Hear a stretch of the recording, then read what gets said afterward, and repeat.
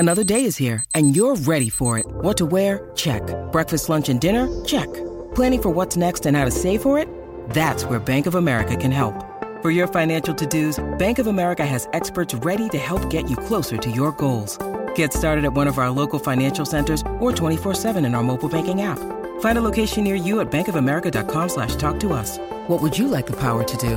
Mobile banking requires downloading the app and is only available for select devices. Message and data rates may apply. Bank of America N.A., member FDIC.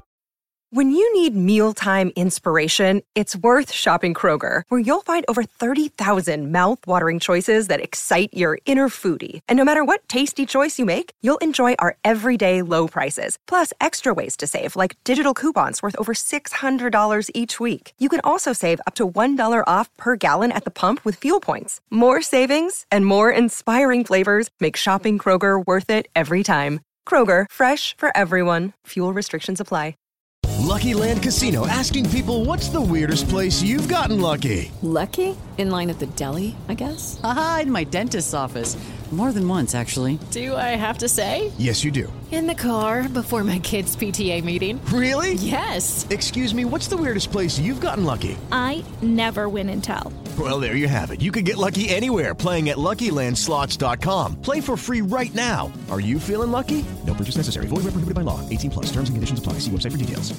It's never been easier to communicate with people, but it's never been harder to know which platform you're supposed to communicate on. Here's a simpler solution. With Call, Meet, and Message all in one app, RingCentral makes communication easy. With all that connectivity in the palm of your hand, you can work from anywhere with anyone at any time and never miss a beat. Because when it comes to communication, simple is better. Learn more at ringcentral.com. RingCentral. Simpler communications.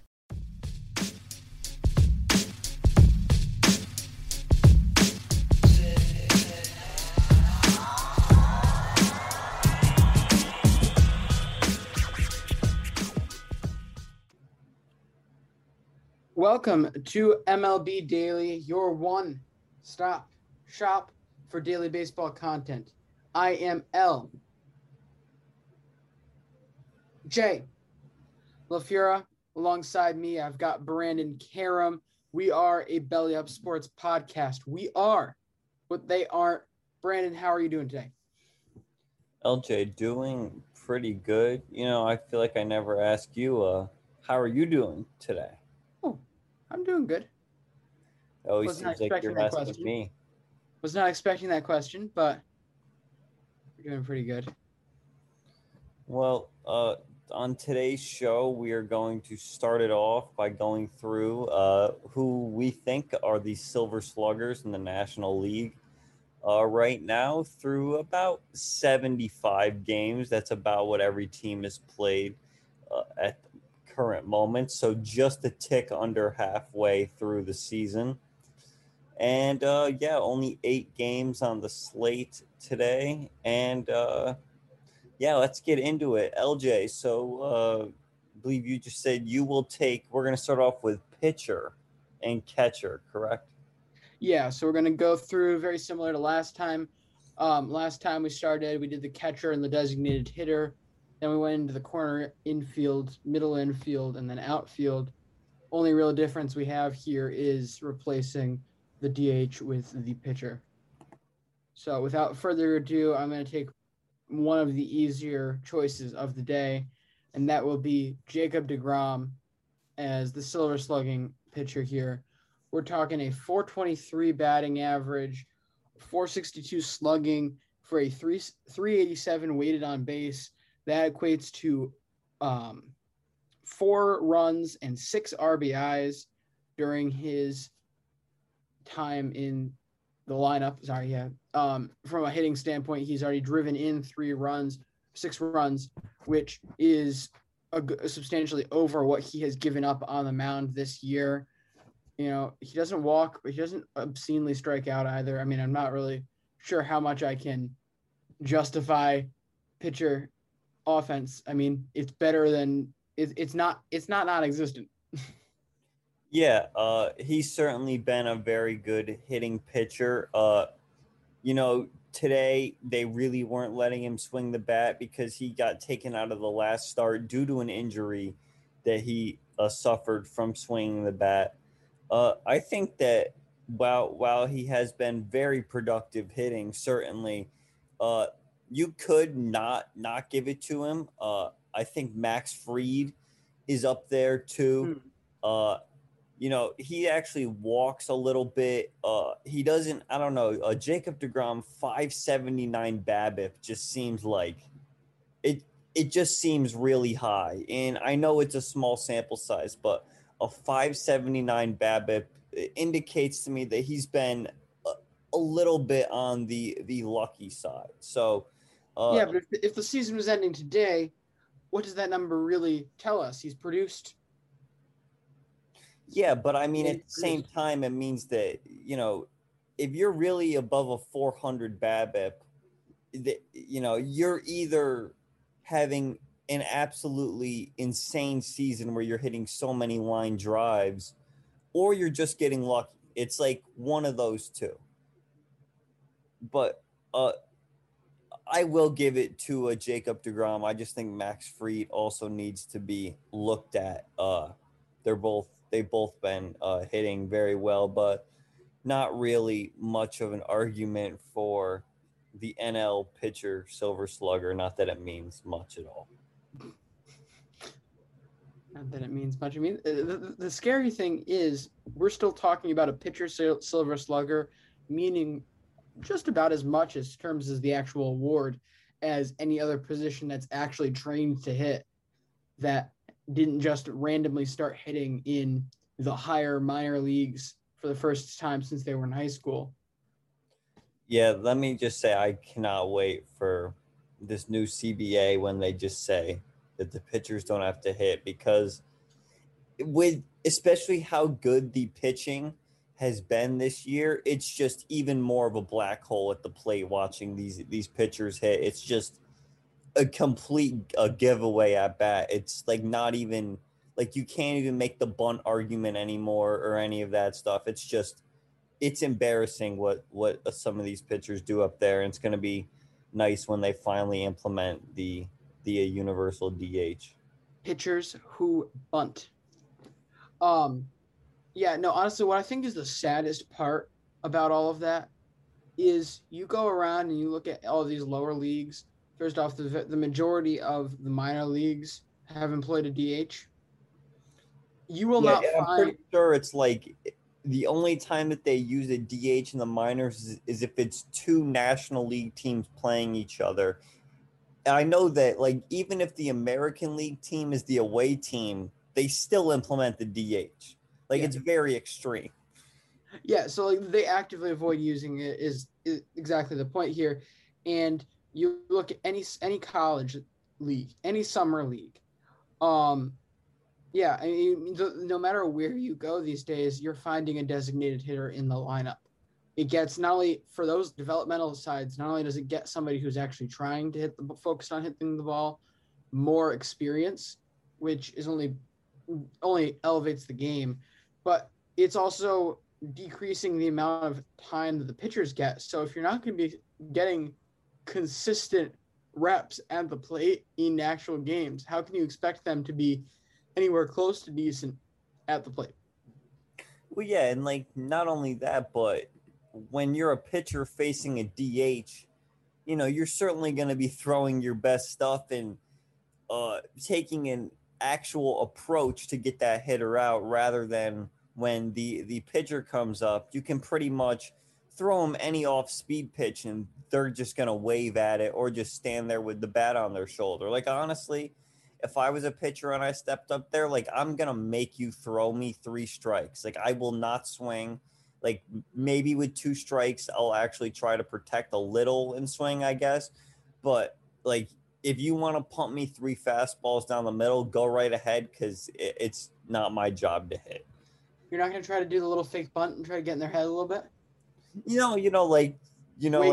do a little Soto shuffle. Like, what if a pitcher just started doing the Soto shuffle after taking balls? Like, I feel like that would just be like... How long would it take a pitcher to get hit if rather than swinging, rather than Soto shuffle or anything, he just talked the entire time? Just talk? as loud as he could, just tried to talk to the pitcher on the mound. Probably the catcher would call time and just like get in his face and just be like, all right, like, can we like not do this right now? Do we really need to have a benches clearing situation here? Brandon, they should all know. First off, I'm pretty sure a lot of them want to know that we always want a benches clearing situation here. You know, they're men. Odds are we always want a benches clearing situation until it comes to pace of play, and then it's just like pace of play. I feel like the pace of play clock should stop if there's a brawl because it's worth it. What do you mean? Time doesn't stop. You can't just say, "Oh, we're gonna take out the 10-minute intermission here." We're just gonna ignore. We're gonna omit the intermission. Just that wasn't real time. You weren't here for that. It just didn't. Well, no. You know what I mean in the fact that, like, we should be omitting brawls from pace of play conversation and pace of play number. Or at least consider those when you factor it in. And granted, it is unfortunately few and far between, but it's some of the most exciting things in baseball.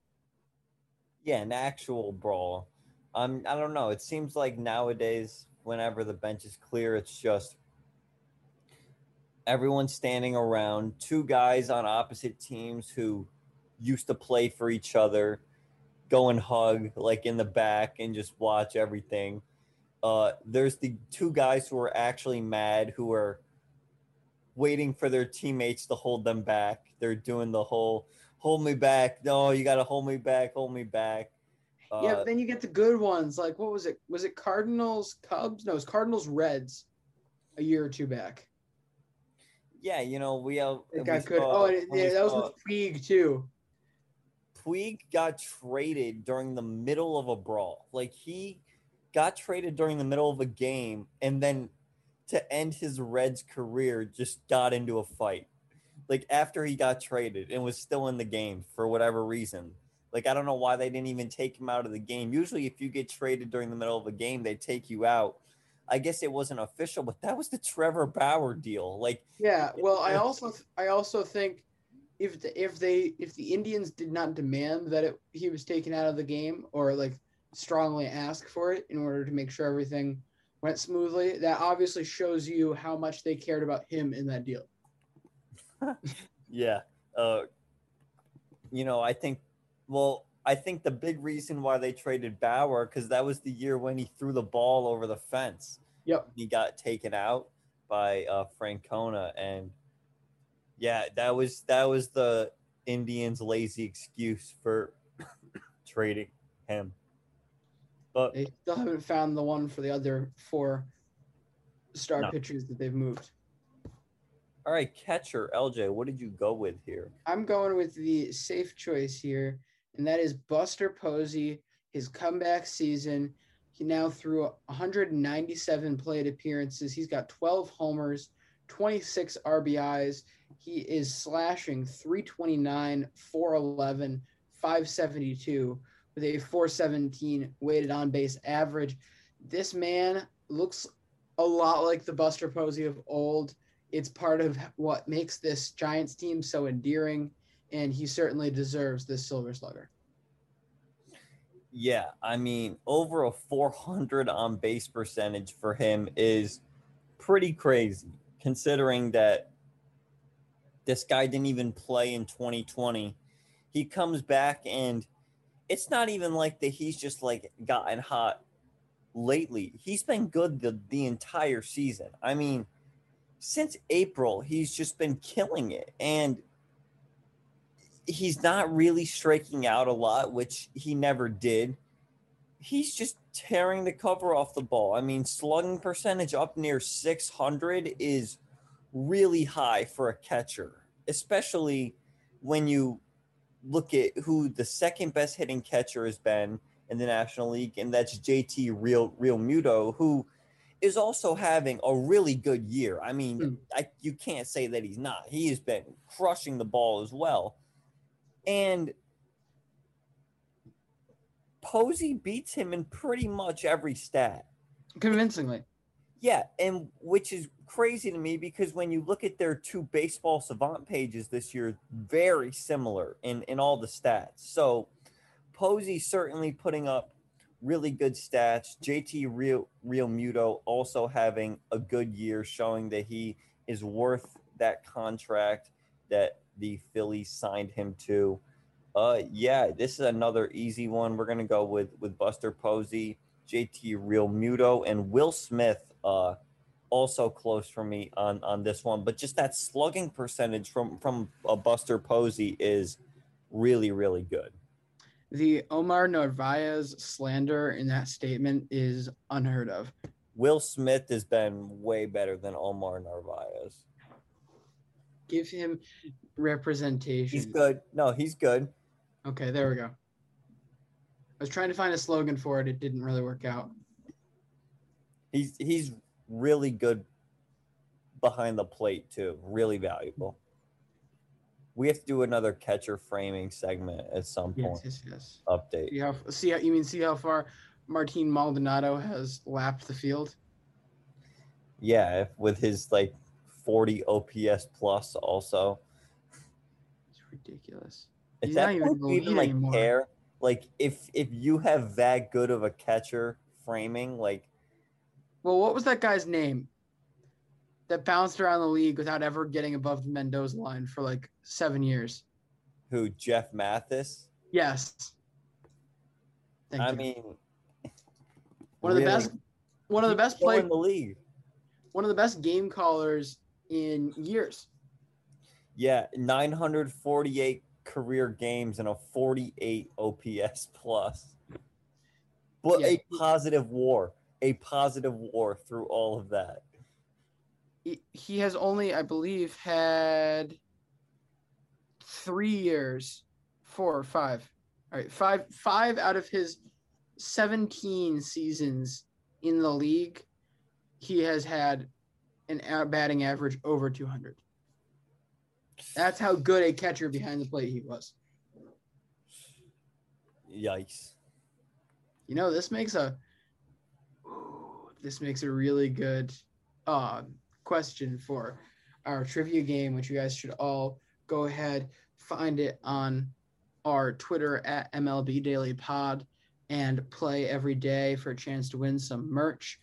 Players like Jeff Mathis will be featured, and we will talk about some different clues of what makes them good, some, just different things about them that make them special, and we can see if we can get it. We've got a group of, I think we have 13 different participants so far, so make sure you get on in there. Yeah, Martin Maldonado. So I'm looking at him now.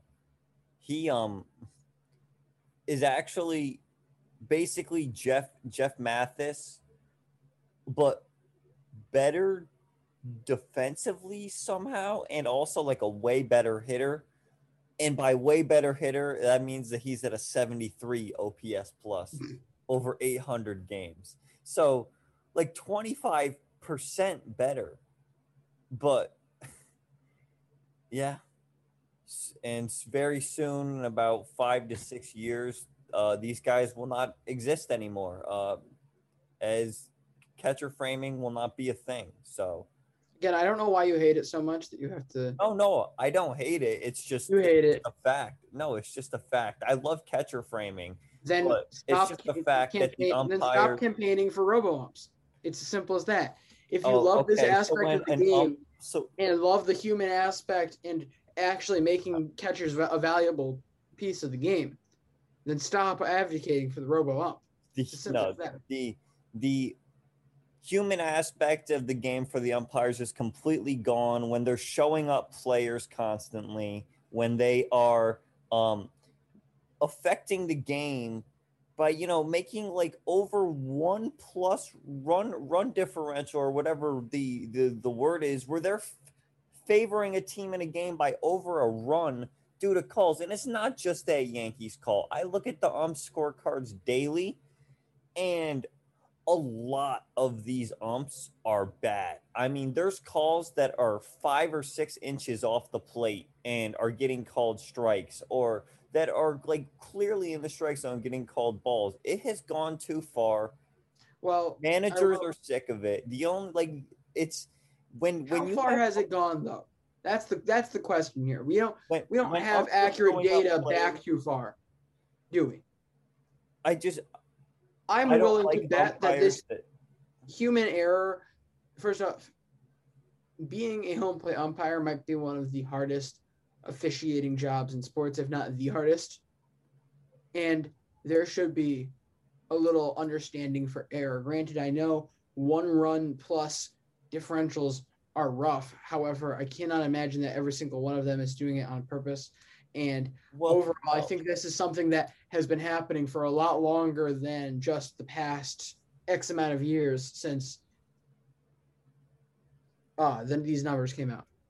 Oh yeah, like don't get me wrong. Like we didn't have any of these numbers for years past, like of course, but now that we can see the numbers and we actually see how bad the umpires are, like this is where the league needs to take a little action. If not robo umps, they need to at least get the bad umps out of there, because every ump is not bad, right? Because there's an average and 94% of the calls in the league are correct.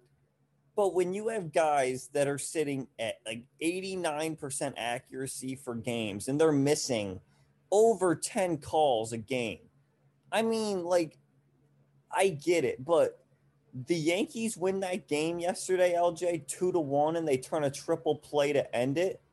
Oakland had a +1 overall favor, and they lost by 1 run. So what does that tell you? Their only run that they scored was thanks to the umpire. Their only run. All right, I like this conversation, but I do need to stop you here. No. Because we've gone into this defensive tirade in the middle of our Silver Sluggers conversation. Hey, well, that's why we have the Gold Glove episodes coming up. Yeah, eventually, if we ever get to them. It's me for the yeah, it's you for first base.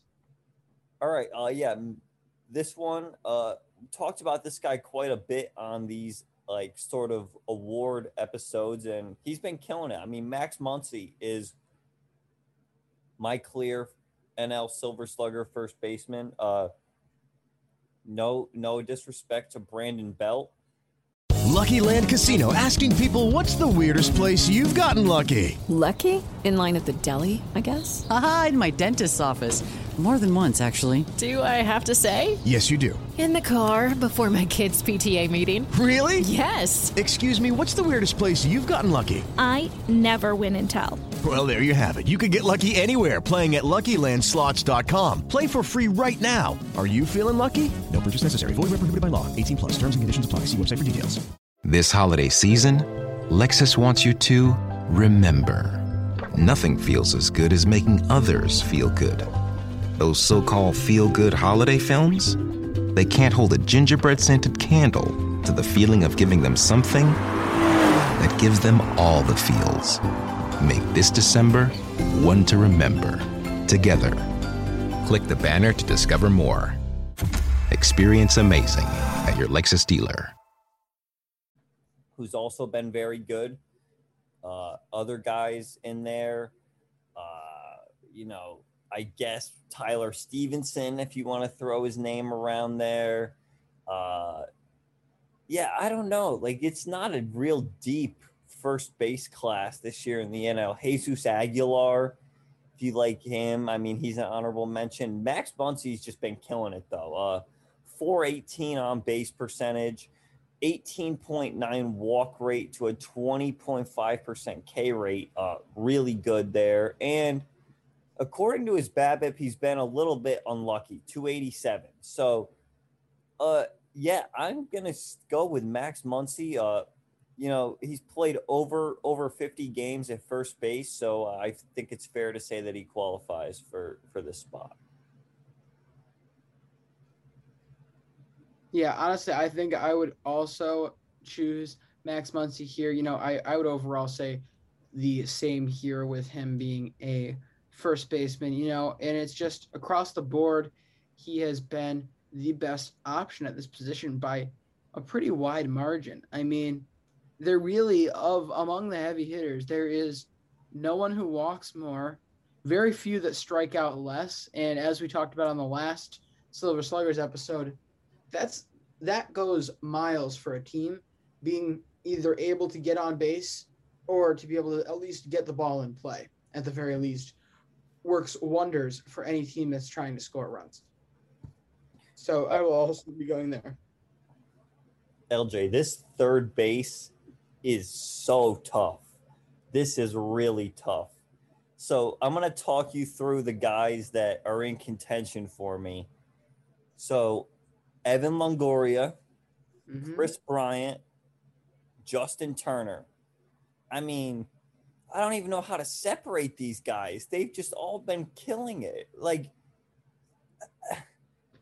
I just don't know here. And then you also have a guy like Arenado, who has been having a pretty good year as well. He's, I'd say, a step behind them.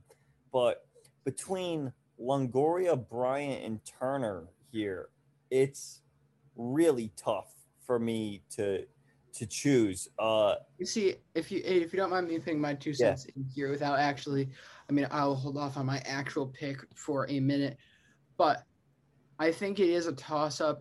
For me, I think I separate this field. Do I even separate this Justin Turner out? I don't know. Can't. Like, I just can't. You see, the thing is, no, let's keep him in. Actually, I think, because overall, I think Evan Longoria offers a lot. From a contact standpoint, he walks the most out of this group. Justin Turner beats them on strikeout percentage. In terms of on base average, Evan Longoria takes it. But then you look at the actual pure production. This guy is the best slugging hitter out of those three mentioned, Longoria, Bryant, and Turner, yet has out of the group has the least RBIs, least runs, least home runs. So how far is his production really going? He's also played about 20 less games than those two as well. Okay. Something to look at, which is why I was hesitant on him, because it's I wouldn't. The guy who has the actual counting stats, right? Or do I pick the player who has the better percentage stats, on base and slugging percentage? Well, from that, I didn't look at that, to be honest. It's interesting. I just think, it's very easy for me to say go for the percentage because it's the middle of the season, it'll run out. However, we're picking this as if this was the end of the season. And with that being said, I would still go with that, because as long as a guy was close to qualified, or at least close enough for him to be eligible for an actual Silver Slugger, even if he missed a couple weeks because of injury and was behind the rest of the pack a little bit, but had superior numbers, you'd go with him, right?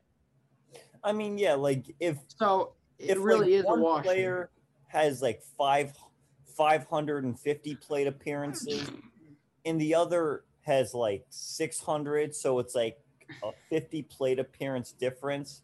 Sure, that player with the 600 plate appearances is going to have better counting stats, but at that point, they both had such a large impact. They both had so many plate appearances that you're going to pick the guy with the better percentage stats, who could also have better counting stats at that point. So with that being said, I think I'm going to, I will go with Evan Longoria right now. I think that Chris Bryant, though, is going to be right up there with him through the end of the season. Also, Justin Turner will be up there as well. They're all three very similar hitters in terms of their walks and strikeouts. They're all pretty much walk and strike out at the same rate, and they all pretty much hit the same average. I mean, they're all sitting around a 280 batting average.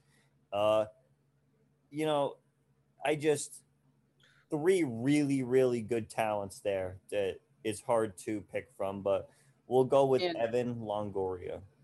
And everything seems to be adding up here because I just quickly did the projection of Justin Turner's numbers over Evan Longoria's time span, and it's almost even across the board. I'm going to go Evan Longoria here as well, but it's, again, very close. Again, I love Evan Longoria. He's one of my favorite third basemen, as we talked about earlier on in the season, but I really want to go with Chris Bryant here. It's very hard for me not to. I think overall the base running ability of Chris Bryant also comes into account in my decision-making here, really skews it a little bit. However, with that being said, there's something for having a significant advantage in walking or lack of walking in Chris Bryant's instance here, where I think that's going to be the ultimate deciding factor for me between Longoria and Bryant in how much I feel like they're contributing on a Silver Slugger level. So, yeah, I will ultimately be going with a very tight Evan Longoria pick. Yeah, for the thing that made me end up going with Longoria was I looked at Chris Bryant's Baseball Savant page, and then I looked at Evan Longoria's, and Longoria has a lot of red on his. Bryant, not as highly ranked among some of these stats as you would think. Certainly having a great year numbers wise, but in terms of exit velocity and stuff, he's not killing it. So that's why I went with Evan Longoria. You got the middle infielders. I do, and I do have to ask, so are we counting Chris Taylor? How many games has he played there? That's the thing you never know with these Dodgers guys. Yeah, this second base is a mess. All right, so Chris Taylor this year has played 26 games at second, 38 games in right field. So he's more of a right fielder than a second baseman. And so we already picked Max Muncy at first. Yeah, and you can't go there. Well, because Max Muncy has played over 50 games at first. So I would say that, no Chris Taylor. Jake Cronenworth, I don't know about his eligibility because he also gets around the infield. He has played, let's see here. Okay, he's played 62 games at second base, 10 at first and 5 at short. So Jake Cronenworth certainly qualifies as a second baseman. That's okay, because I think I'm pretty well set here, I think. I'm going to go ahead and go with Ozzie Albies from the Atlanta Braves. Almost really just screwed that up. I immediately went Hawks and then said no Falcons and then finally got to Braves. So that shows you where my head's at right now. This is an interesting spot to pick from because there's not a lot of people that move the needle for me. Adam Frazier's played great. I don't love it though. It's hard to sell me on Adam Frazier despite a 388 on base. It's hard to sell me on Jean Segura, mostly because, again, we were talking about games not being a huge factor when it's a minor discrepancy. I think is that the same discrepancy? Yeah, I don't care. It just feels like he has not produced even enough for 49 games when you look comparatively to other guys around that stretch. But Ozzie Albies is a very intriguing player here. Of course, he could walk more. That would help his case a lot. However, we're looking at a guy with 10 home runs, 43 RBIs, 7 stolen bases. Actually, I like that a lot. Having that base stealing ability is a big plus here in terms of how much overall offensive production he's able to add across the board.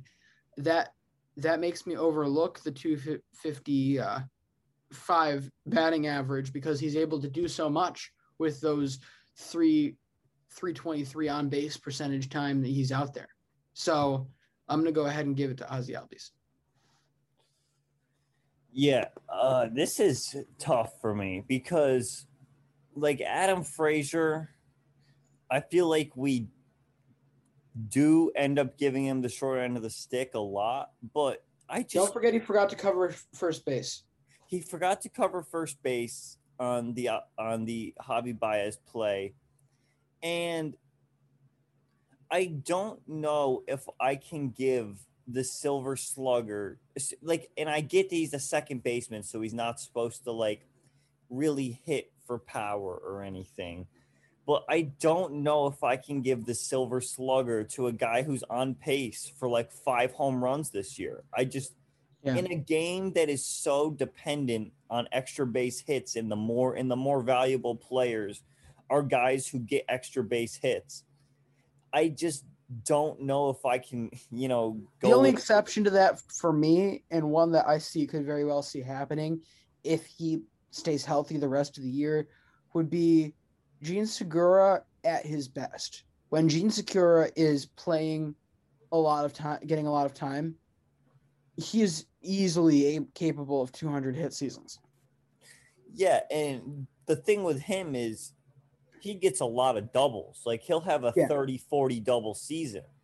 I want to say Frazier also has like a good amount of double. Yeah, he has 23 doubles this year. I don't know. It's a different. Completely sold on him. Don't get me wrong, great hitter. Like, the hitters like him don't exist a lot anymore. These guys who don't strike out. I mean, he's only struck out 33 times this year. These guys who don't strike out don't really exist anymore. The only other guys I can think of are like Nick Madrigal, Luis Arias. But with that said, I think I'm going to go with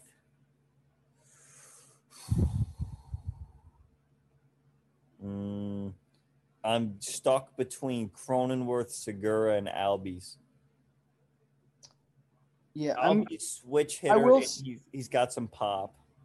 I will say I am kind of regretting not going Segura. I almost did. I'm not going Segura. I would genuinely like to see him win it.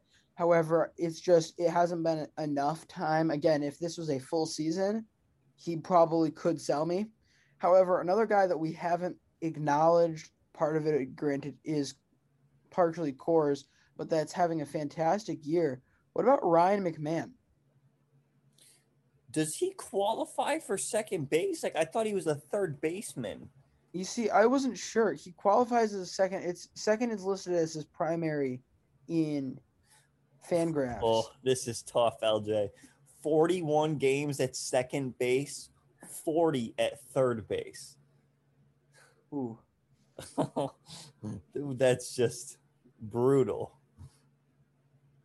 Yeah, so technically he is a second baseman by our logic right now.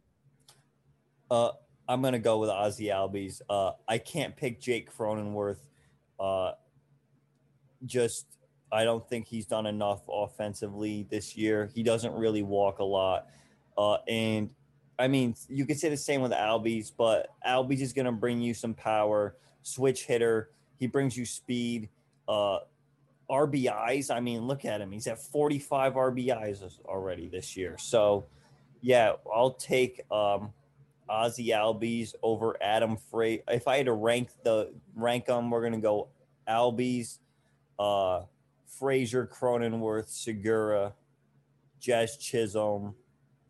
Yeah, I don't know. Just not high on Jean Segura. I know I picked Evan Longoria, and he had great stats through basically the same amount of games, but just doesn't seem like those counting stats are there for Segura as much as they were Longoria either. So, yeah, but that offense also is – the offenses are very different there. Yeah. San Francisco's flat out producing at a different level than Philly is. But there's – I just feel like the amount of lineup protection that you have in Philly is better. You have Harper and Hoskins in the same lineup. Like, it's two really scary guys. You don't really want to be pitching around Gene Segura to get to them.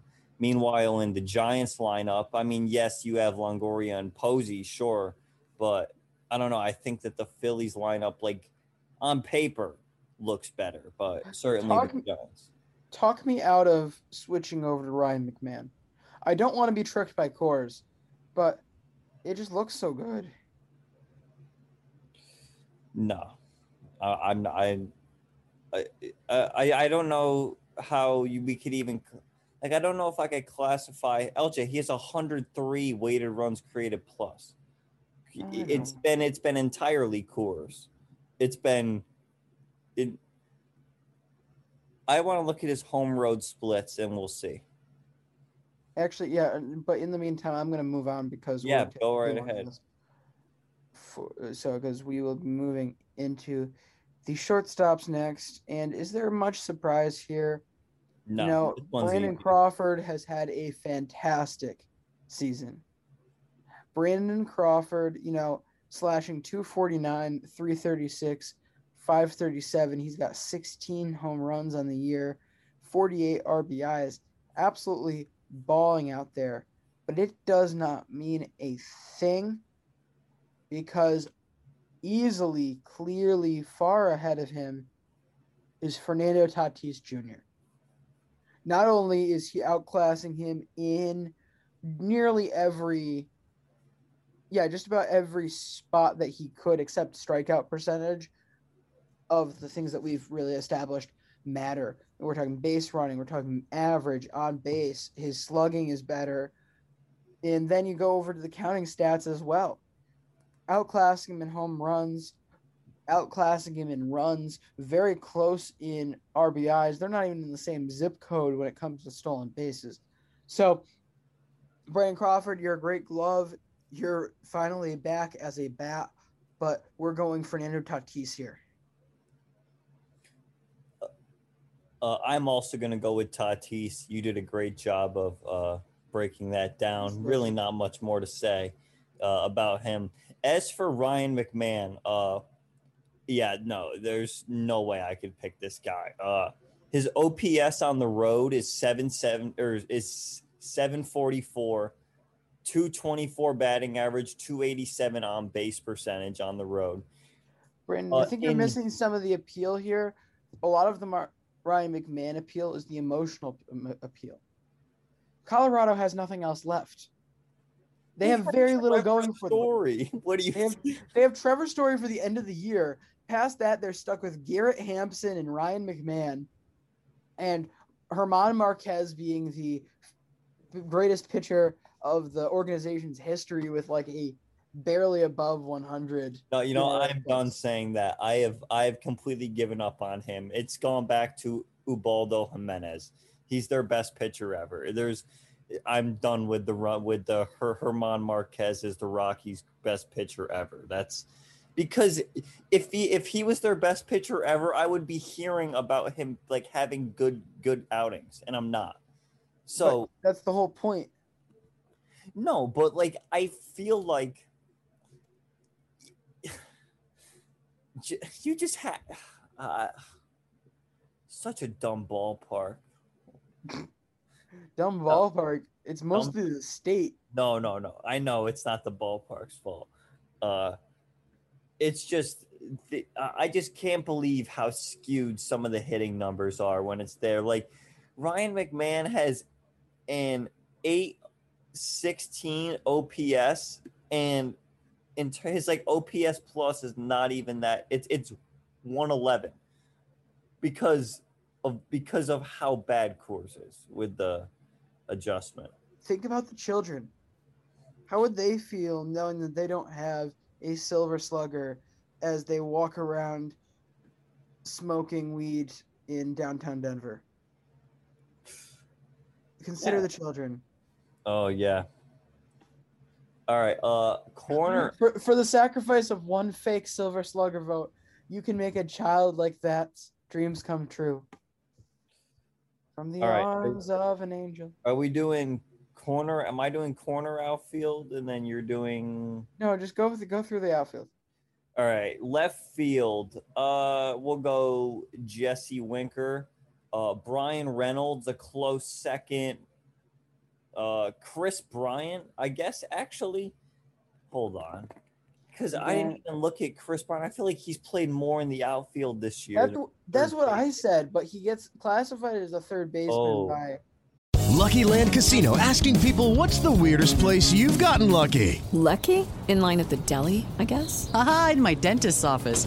More than once, actually. Do I have to say? Yes, you do. In the car before my kids' PTA meeting. Really? Yes. Excuse me, what's the weirdest place you've gotten lucky? I never win and tell. Well, there you have it. You can get lucky anywhere, playing at LuckyLandSlots.com. Play for free right now. Are you feeling lucky? No purchase necessary. Void where prohibited by law. 18 plus. Terms and conditions apply. See website for details.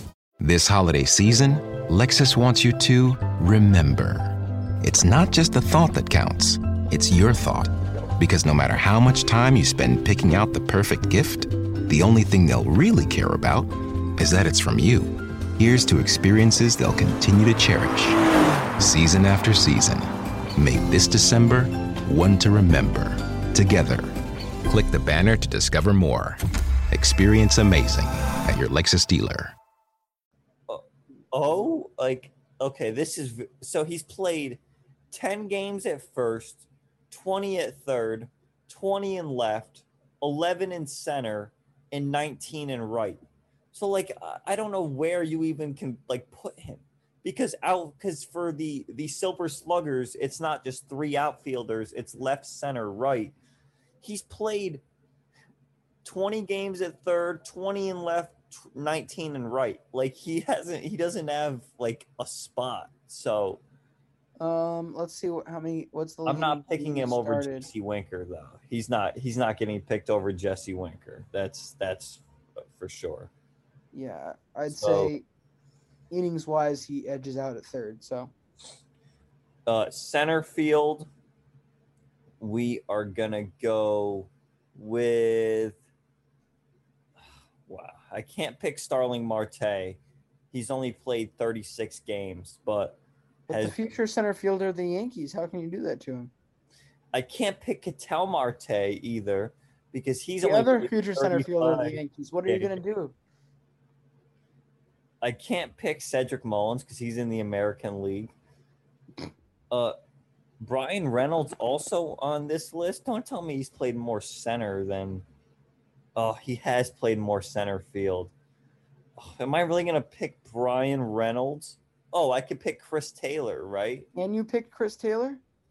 Why do all these guys just play one position? Can you not be freaking versatile? Okay, yes, I can pick Chris Taylor. He's played 38 games in center and 26 at second. So, yep.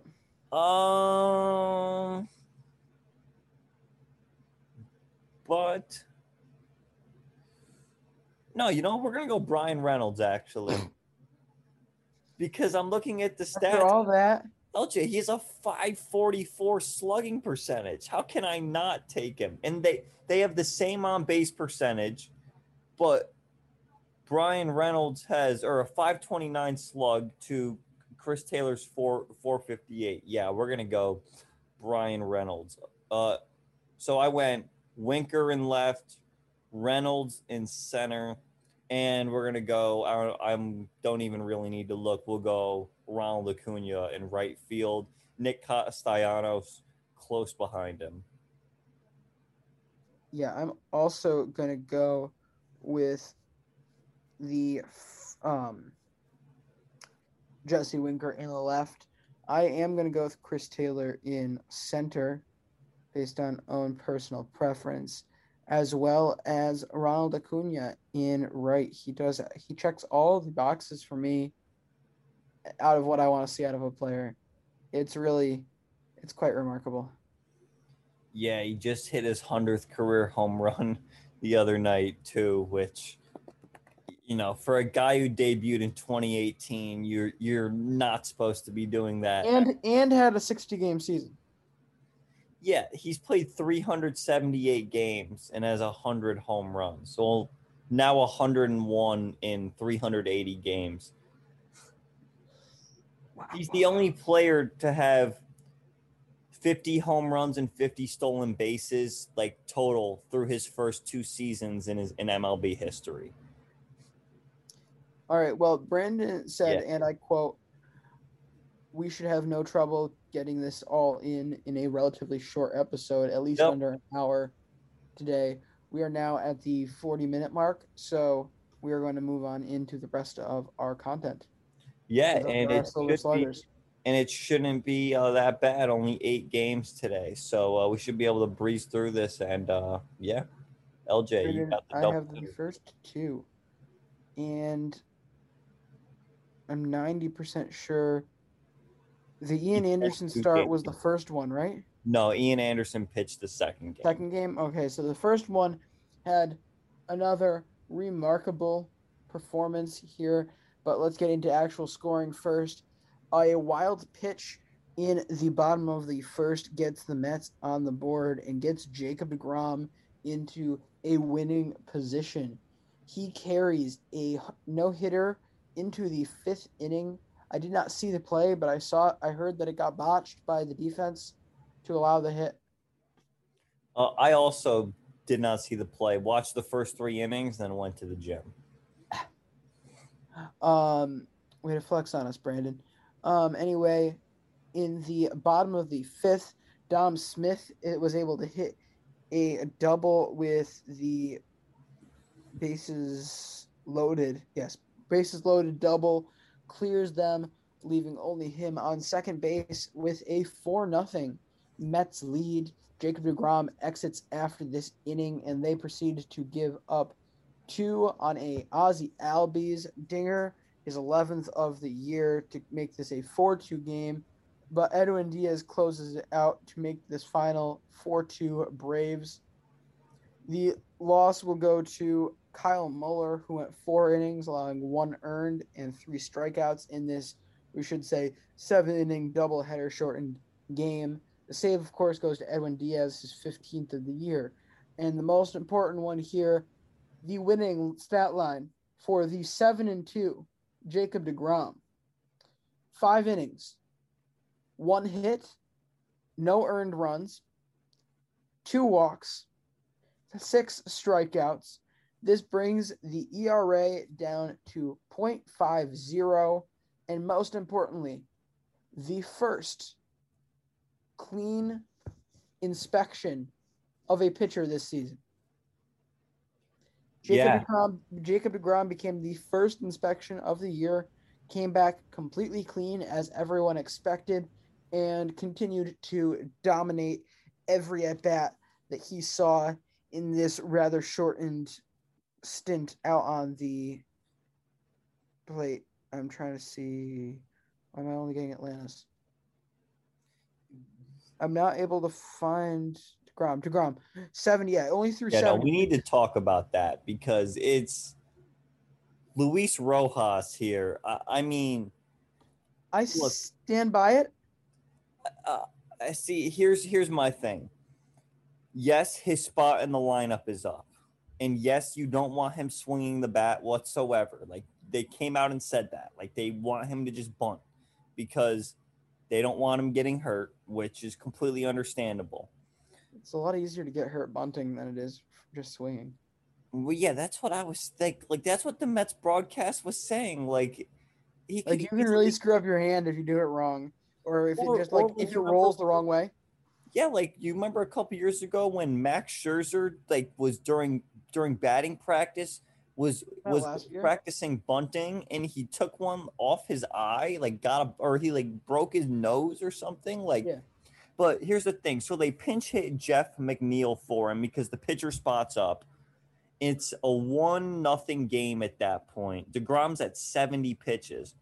He pitched 5 of the 7 innings of the game. You see, that's the only reason I'll give them a pass, because that is a pretty frequent strategy. It's usually about 50-50. You're either going to let your starters go the whole game if you're a manager, or you're going to treat this as a shortened version of a regular game. So in this case, I would not be shocked if Luis Rojas decided, okay, Jacob deGrom has been pitching great. He doesn't have the no-hitter anymore, but let's just to be safe, why put any extra miles on him that aren't needed? Let's go into our closeout group. Going into that eighth proceeding inning, to give up a home run as soon as they can. Well, you know what? What do you expect him to do? Not give up a home run. Seth Lugo pitch a clean inning. If you're gonna make that move, like you have to take some sort of criticism because you already know someone asked him about it, and they're gonna like, why would you take him out at 70 pitches and then the guy you put in allows a home run? Like, yes, you got the win, but those are questions that you know you're gonna be asked. He does deserve that. However, I'm not like terribly concerned about that if I'm him though, because any eighth inning guy in a normal game could easily give up a 2-run homer. Yeah. I mean, it's a part of the game. If you're bringing it into your closeout group, sometimes incidents like that will happen. However, where I will have an issue is if this becomes a normal thing and DeGrom's only going 70 innings or 70 pitches for an extended period of time. Because what is their lead now in the division? They are up by 4 games.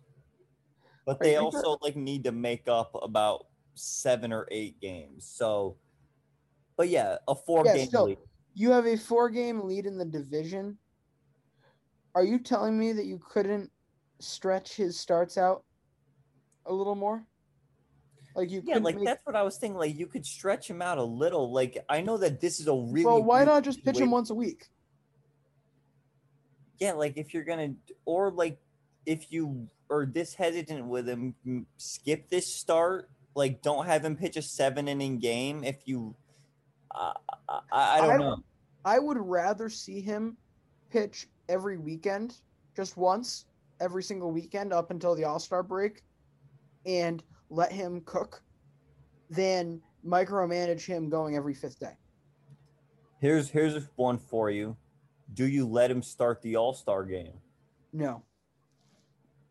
Let him pitch. Yes. Like it's just an inning. Like even just one inning. All right. I don't think here's my actual answer. If I were Jacob deGrom, I start. If I were the Mets, I really don't want him to start. But when it comes down to it, I don't think the team should really give him. I think the decision should be his. So no. The team shouldn't control that. I mean, if he's obviously going to be, if he wants to start the game, he's going to be able to. There's no other pitcher that is going to be able, like, where they're going to have to choose. It's going to be like, no, like if we can get Jacob deGrom to start, he will be starting. And overall, I think if I'm Jacob deGrom, no matter what issues I'm having, I kind of want to, because this is turning into Jacob deGrom's signature season. Like all of the great pitchers, not only are they fantastic for years on end, which Jacob deGrom has, but there's a couple years where they look absolutely incredible, and there's parts of that year that just further add to their legend. And a big part of that is being able to show dominance in these types of games. Pedro. This is his signature year, I think. I don't think we're ever going to see a better Jacob deGrom than the Jacob deGrom we're seeing right now. He needs to capitalize on this and do everything he can to build his legacy up now while he's got one of the greatest seasons ever going.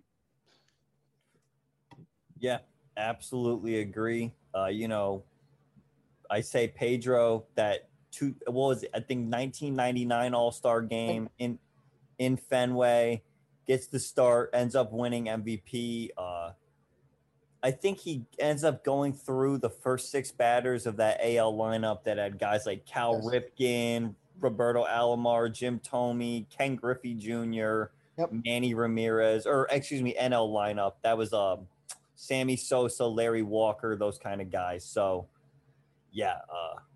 And that was the first of the first of those 2 crazy Pedro years. But yeah, exactly. And you remember that so vividly any person who follows baseball history is going to remember the big moments.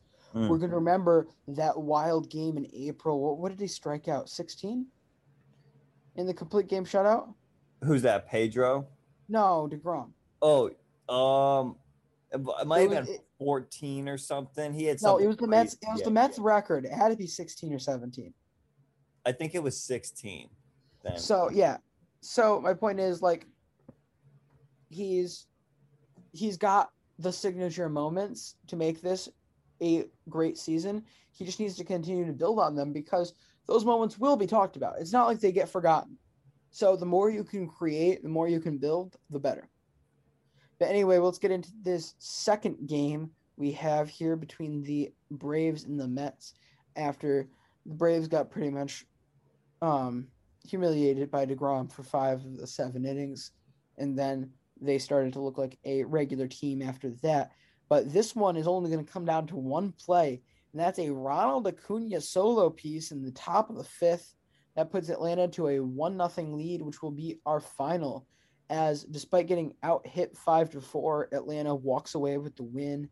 Give the win to Ian Anderson, who goes 5 1/3, allowing 3 hits, no earned runs, and 5 strikeouts. The loss will go to Miguel Castro, who went an inning, allowing a hit in the earned run. Eichhoff got the start for the Mets. He went 4 innings, allowing 3 hits, no earned. And another thing that just popped into my head that I did see earlier that could be playing into the fact that Jacob deGrom's even pitching right now and not going to a 1-week plan per se. They've got rather serious pitching depth issues right now. They just lost. Who did they just lose? They just lost 2 of their relievers, which again does not directly correlate to starting pitching issues, but the starter for that game that Jacob deGrom would be pitching in the rotation has to come from somewhere, and if they have serious health concerns, there's no time. This isn't really the time to be playing around with minor leaguers if you don't want to, especially if you don't have anybody that floats your boat. No, and they just lost Joey Lucchesi to injury. Jordan Yamamoto, who was also making spot starts for them this year. Sorry. Yeah, you can go ahead. Either the last 2 that they were talking about were Uris Familia and Robert Selman. Yeah. Both went on in the last 3 days. So. And Lucchesi went on, I believe, 4 days ago. So, yeah, they've been really struggling. I mean, this was a team that's been killed by injuries. They just got Jeff McNeil back today, and I believe Jonathan Villar left the second game with an injury, which is tough. But LJ, one thing really quick about this second game, because I had it on in the background tonight and was pretty much watching most of it. Ronald Acuna took complete control over this game. He threw out Pete Alonso from right field at third base to end an inning. And for the second night in a row, the Braves win 1-0, and it's because Ronald Acuna Jr. hit a solo home run. Like, just, it goes to show that these pitchers have been pitching really good this year, just in general. Then that being a good MLB hitter is hard. And for him to just be like, nah, like, it's okay. I mean, the homer he hit tonight was 115 miles an hour off the bat. I think it goes to show, and like LJ, it was like a 15-degree launch angle. It got out in like 2 or 3 seconds. It was so quick. I mean, just crazy. And not only is he making throws in the outfield, but just such an exciting player. The Mets really did lose this game on the base paths, though. 6th inning, I believe they make 2 outs in a row to end the inning on the bases. Just, yeah, tough for them. But the thing about double headers, teams hate them because most of the time they end up splitting. So, yeah. on to the Astros and the Orioles, the best team in the American League against the worst, and it went about how you would expect that matchup to go. The Astros with a no-hitter through the first. LJ, do you know exactly the number? Was it 8 1/3? 8 or 7 1/3? I think it was 7 1/3. Through 7 1/3. So actually, they were through a no-hitter, and then the tarp came out on the field, and we all thought that for a second, I was like, uh-oh, is this going to be another controversial no-hitter where, oh, does it count? Does it not count? And I'm sure LJ and I would have said that it counts. Not anymore. There's too many. Hey, we haven't had one in so long that, like, long. This is one of the ones that count. If it hasn't been a year, we're no longer allowed to say so long. But the scoring got started with a Chas McCormick RBI single in the third. Yordan Alvarez then with a 3-run bomb later in the inning to make it 5-0. Carlos Correa in the seventh makes it 7-0 with a single. Michael Brantley and Garrett Stubbs both with doubles to make it 10-0. Then in the bottom of the eighth, Maikel Franco breaks up the no-hitter with a 2-run bomb. But the Astros go on to win 10-2. The win to Jake Odorizzi. 5 no-hit innings, 9 strikeouts to 1 walk. Christian Javier came in after that and pitched 2 no-hit innings. And then it was Brandon Bielak who allowed that home run to break it up. Keegan Aiken got the start for Baltimore. 4 innings, 6 hits, 5 earned, 5 Ks and 4 walks. He takes the loss. Next up, we've got the Indians and the Cubs. In the top of the second, Bobby Bradley goes yard for the 5th time this season. He has really been their saving grace at first base this season. His ability to Lucky Land Casino, asking people, what's the weirdest place you've gotten lucky? Lucky? In line at the deli, I guess? Aha, in my dentist's office. More than once, actually. Do I have to say? Yes, you do. In the car before my kids' PTA meeting. Really? Yes. Excuse me, what's the weirdest place you've gotten lucky? I never win and tell. Well, there you have it. You can get lucky anywhere, playing at LuckyLandSlots.com. Play for free right now. Are you feeling lucky? No purchase necessary. Void where prohibited by law. 18+. Terms and conditions apply. See website for details. This holiday season, Lexus wants you to remember. Nothing feels as good as making others feel good. Those so-called feel-good holiday films? They can't hold a gingerbread-scented candle to the feeling of giving them something that gives them all the feels. Make this December one to remember. Together. Click the banner to discover more. Experience amazing at your Lexus dealer. actually give them some form of offensive production this year. He puts them up 1-0. Top of the fifth, Josh Naylor goes yard, his 6th home run of the year. And then with the bases loaded, Ahmed Rosario draws a walk to score Cesar Hernandez and get us to our 4-0 Indians final score.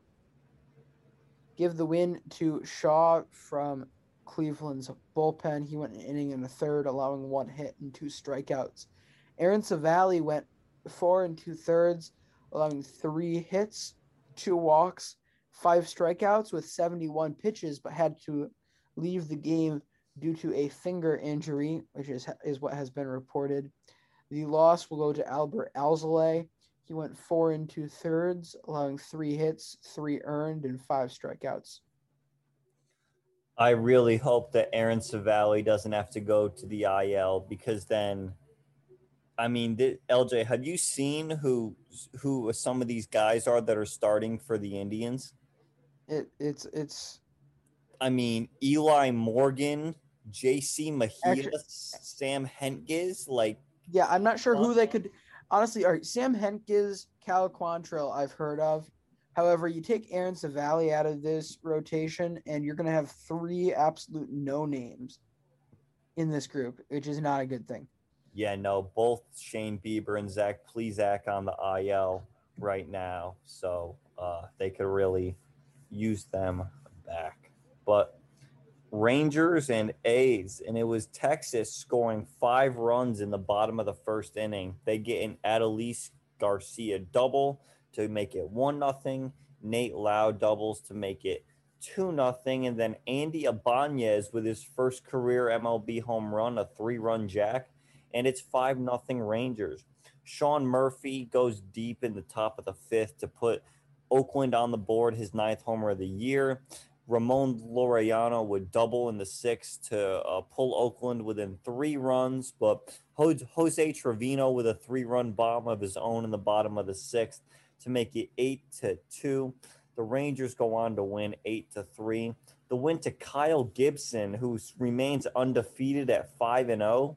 5 1/3, 5 hits, 2 earned run, and 3 strikeouts. A 2.17 ERA on the season for him. The loss to Frankie Montas, 5 2/3, 9 hits, 8 earned runs, 6 Ks. He's now 7-7 on the season. Okay, let's get into by far the most embarrassing game of the night. We've got the Diamondbacks and the Brewers, top of the first, as would be expected. The Brewers managed to score this time on an Avisail Garcia RBI single to make this a 1-0 game. But in the bottom of the second, the Diamondbacks say no more as they rattle off 3 runs there and then 2 more in the bottom of the 4th to win this one and stop the skid at 5 with a 5-1 victory. The win will go to Merrill Kelly, who is now 3-7 on the year, who went 7 innings, 5 hits, 1 earned, and 5 strikeouts. The loss will go to Brett Anderson, who had an inning and a third, allowing 5 hits, 3 earned runs. This stops the 17-game losing streak the Arizona Diamondbacks were on. This puts them down to a 21-53 record. Mind you, this was a home game, so their away losing streak has still managed to be kept. Yeah, a couple thoughts here. First of all, it sucks that this ended. I mean, certainly not for Arizona. I mean, I'm sure Diamondback fans are actually really happy about this, and I have to applaud them. Like, it must have sucked these last however long that they've been losing for, but their road schedule coming up, LJ, I don't know if you've seen it, but it's not getting better. They play after this Brewers series. They have 3 on the road in San Diego and then 3 on the road in St. Louis before returning home to play 4 against San Francisco. I mean, it could be a rough couple weeks. Then you think they get a little bit of relief here. 3 after the 4 at home against San Francisco, they get 3 at home against the Rockies, and then 3 on the road against the Dodgers, and then we're at the All-Star break. So realistically, they could lose their next 9 road games in a row, and we'd be at the All-Star break if they get swept by Padres, Cardinals, and Dodgers, which is not out of the realm of possibilities. So no, the Cardinals will probably find a way to drop at least 1, but it's very possible. Also, again, this has been a trend we've complained about this year, probably a little too much, but these schedules are awful this year. Again, I know some teams came out of nowhere, but there are some really tough and unnecessarily tough stretches, or at least they appear unnecessary to me. This is mainly me complaining about the Red Sox schedule. Oh, yeah. You mean how the Yankees and Red Sox at one point during the year play 8 out of 10 games against each other? At least that's how it is for the Yankees, where we play 4 against Boston, then we have a 2-game series, and then we play 4 more against them. Brandon, let me explain to you exactly how rough a time we've been in. So this goes back to the beginning of June. Keep in mind, I'm very proud of the fact that we are still very much in things and have battled through a very tough month. You know, I'm going to take the good times while they keep on rolling. But let me read to you exactly what we've been up against. We started with 3 games against Houston. No bueno. And then we had the 3 games against New York, that weird one against Miami. Then back to Houston, Blue Jays, Atlanta. We get our, I guess you could call it a reprieve against the Royals, who again are a middle of the pack team. Now, right. Well, Toronto and Atlanta are very beatable teams. Yes. Okay. So all right. Were you giving us a 2-week period? However, this is where it really gets juicy. Okay. 3 games against Tampa, 3 games against New York, okay. A brief intermission against Kansas City. Then we go out to face Oakland and Los Angeles. We come back east to face the Phillies before the All-Star break. Then we go back to the Yankees, the Blue Jays, the Yankees, the Blue Jays, the Rays. And that's our July. Just thinking about that travel schedule for whatever Red Sox makes the All-Star game. So they're going to be in Boston on July 1st against the Royals. Then you have to go to the West Coast to Oakland, then to Los Angeles. Then you're back in Philly. And then a day after, so you play your last game July 11th. Then after flying back into Boston just 4 days earlier from the West Coast, you have to fly back out to Colorado, only to fly back into New York 2 days later to play the Yankees on the only game that day. Like, why are the Red Sox and Yankees get one less day of the All-Star break than every other team? I feel like me and you can both agree with this. Like, why would they schedule one game like the day after the All-Star break ends? What sense does that make? Like, what are we going to talk about on that episode other than the Yankees and Red Sox game? I mean, why schedule one game on one day when you have the entire league returning to action the next day? That it just makes no sense to me. Makes no sense. But yeah, the point I'm making here is whether you're saying we're agreeing that the Blue Jays are a beatable team, but they're by no means a bad team. No. Like, it's not an easy win when you're facing them.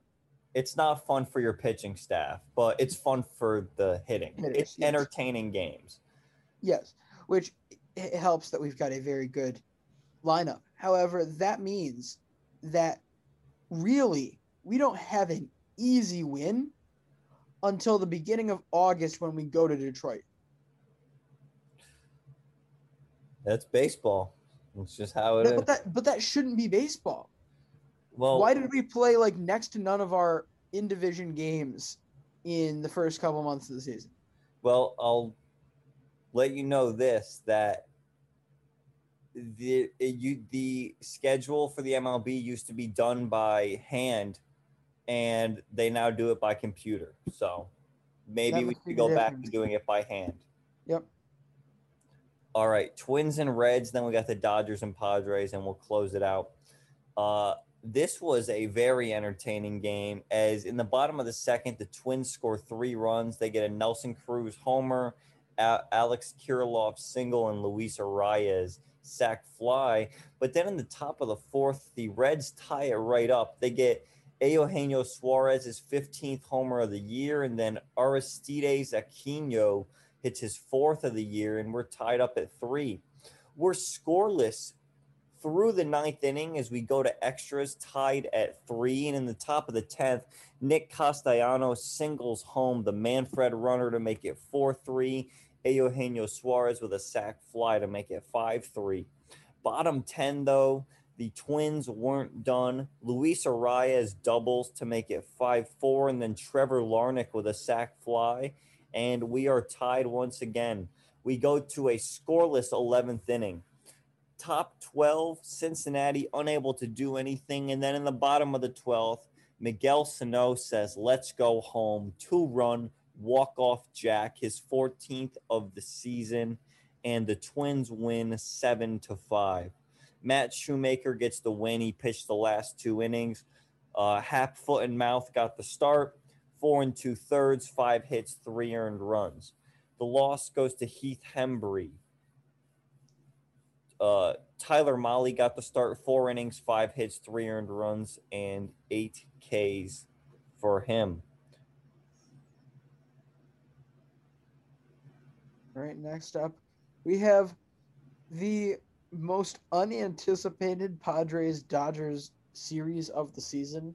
Just no hype around this one. I honestly didn't realize they were playing until I was looking through tonight. I didn't either.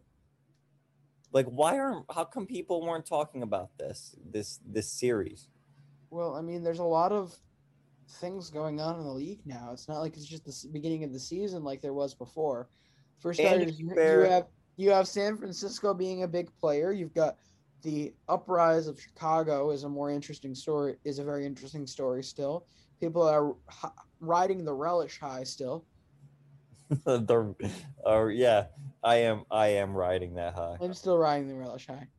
Team relish all the way. But yeah, so let's get into this one.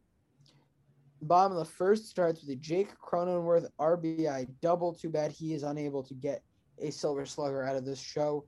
Manny Machado also goes yard to make a 4-0 San Diego lead in the first. Top of the third, Mookie Betts goes yard to cut this to a 4-1 game, but a Jake Cronenworth home run and then a Will Smith home run cancel each other out as the Padres take game 1 against the Dodgers at home, a score of 6-2.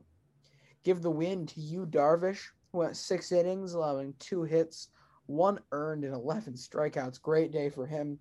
The loss will go to Julio Urias, who went 4 innings, allowing 6 hits and 6 earned runs with 5 strikeouts.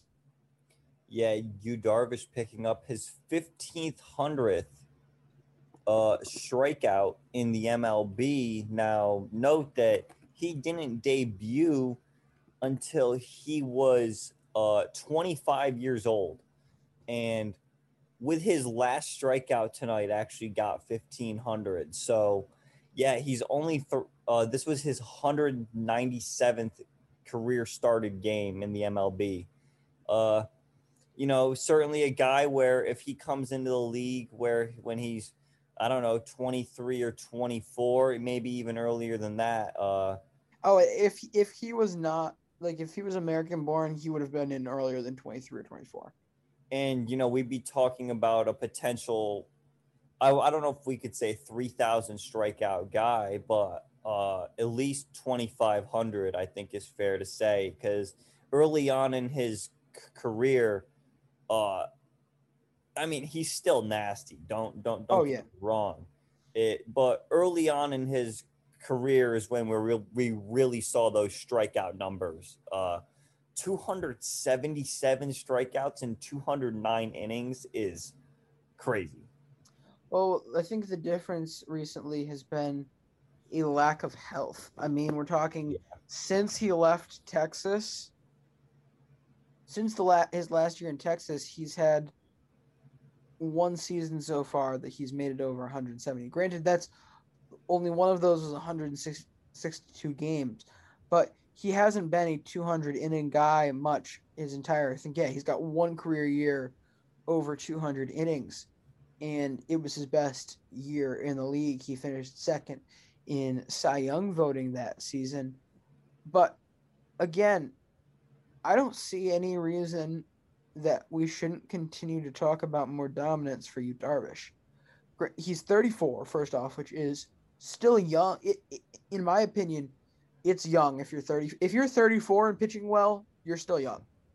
Because what we've seen is it's usually in that early 30s area where if you're going to see a drop-off in performance, that's where you see it.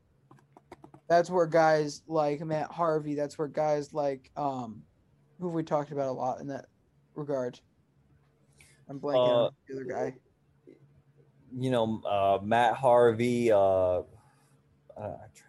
can't even think of a guy who just completely fell off. I guess like Jake Odorizzi in a way. Yeah. Honestly, though, I don't think Jake Odorizzi, like, I never considered him a good pitcher. Like, I never once was like thinking, and I was like, Jake Odorizzi is a good pitcher. Like, I just don't. I just feel like he was the best of a lot of bad options this year. Yeah, no, he is the epitome of just like the average guy. Like, he's gonna have some bad starts. He's gonna have some okay starts, but he's not gonna. I mean, as I say that, he pitches 5 no-hit innings tonight. But no, I know, but like that's why I didn't want the Red Sox to go anywhere near him, because I knew no matter where he went, he was going to get overpaid. Because over a couple of years span, even if he has a great first year, over a couple of years span, he is not going to live up to the money he was capable of getting this year because of how weak that class was. And he only got $23 million over 3 years. And we're saying that that's like overpaying, and it's only 8 and 9 for a year. I mean, Adam Ottavino makes more than this guy does. Yeah, but I mean, to be fair, that it's also because he waited so long. Yeah, there's a reason nobody was going after this guy. First off, 23 over 3, that's like a little over 7, right? Yeah, like it's like just under 8, like, so it's not anything special. No, but I think 10 over is something where you're asking for significant production, and when you've only had one really good year in your MLB career, then you probably shouldn't be, and don't show a lot of potential at 31 towards doing anything more. You probably should be put in that category. Yeah, there was just no really good options this year. The Red Sox gave Eovaldi like what, almost $70 million, and he had 2 Tommy John surgeries prior to that. I mean, and that was more of a heart pick than a logic pick. Oh no, I think that was. I mean, he's pitched really good in 2020 and 2021 for you guys, and also when he pitched for you in 2018 as well. Of course, I can't forget about that. But and 2019 was an absolute mess because of, you look at the 67 innings, but look at the 23 games to 12 games started. They basically decided in the middle of that year, one of the most ridiculous, last-ditch efforts of Dave Dombrowski to fix the team and keep his job was, hey, Alex, why don't we just make this guy the closer and leave Andrew Kashner in the rotation? That seems like the brightest move. Oh, yeah, the closer with no saves. Gotta love it. So he was in the back end of the rotation, kind of just sucking air for the latter part of 2019 when he eventually came back from surgery.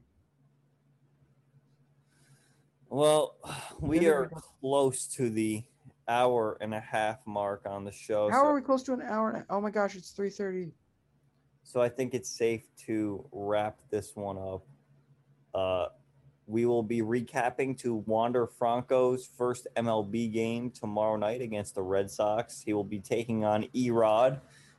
Should be interesting. But LJ, I think this is a good place to wrap it up. Thank you for listening. We can't, say how much we support you guys every day for listening. And so be sure to check us out on Twitter at MLB Daily Pod. Play the daily trivia game. Be sure to follow me at Brandon_Karam and LJ's at LJ_VP_La Fiora. Have a great Tuesday, everyone. See you mañana. Mary redeemed a $50,000 cash prize playing Chumba Casino this year. I was only playing for fun, so winning this was a dream come true. Chumba Casino is America's #1 social casino experience. It's serious fun. With over 80 casino-style games to choose from, you too could win life-changing amounts of cash. Be like Mary. Log on to ChumbaCasino.com and give them a whirl. That's ChumbaCasino.com. No purchase necessary. Void where prohibited by law. 18+. Terms and conditions apply. See website for details. The voice in the preceding commercial was not the actual voice of a winner. This holiday season, Lexus wants you to remember. Nothing feels as good as making others feel good. Those so-called feel-good holiday films? They can't hold a gingerbread-scented candle to the feeling of giving them something that gives them all the feels. Make this December one to remember. Together. Click the banner to discover more. Experience amazing at your Lexus dealer.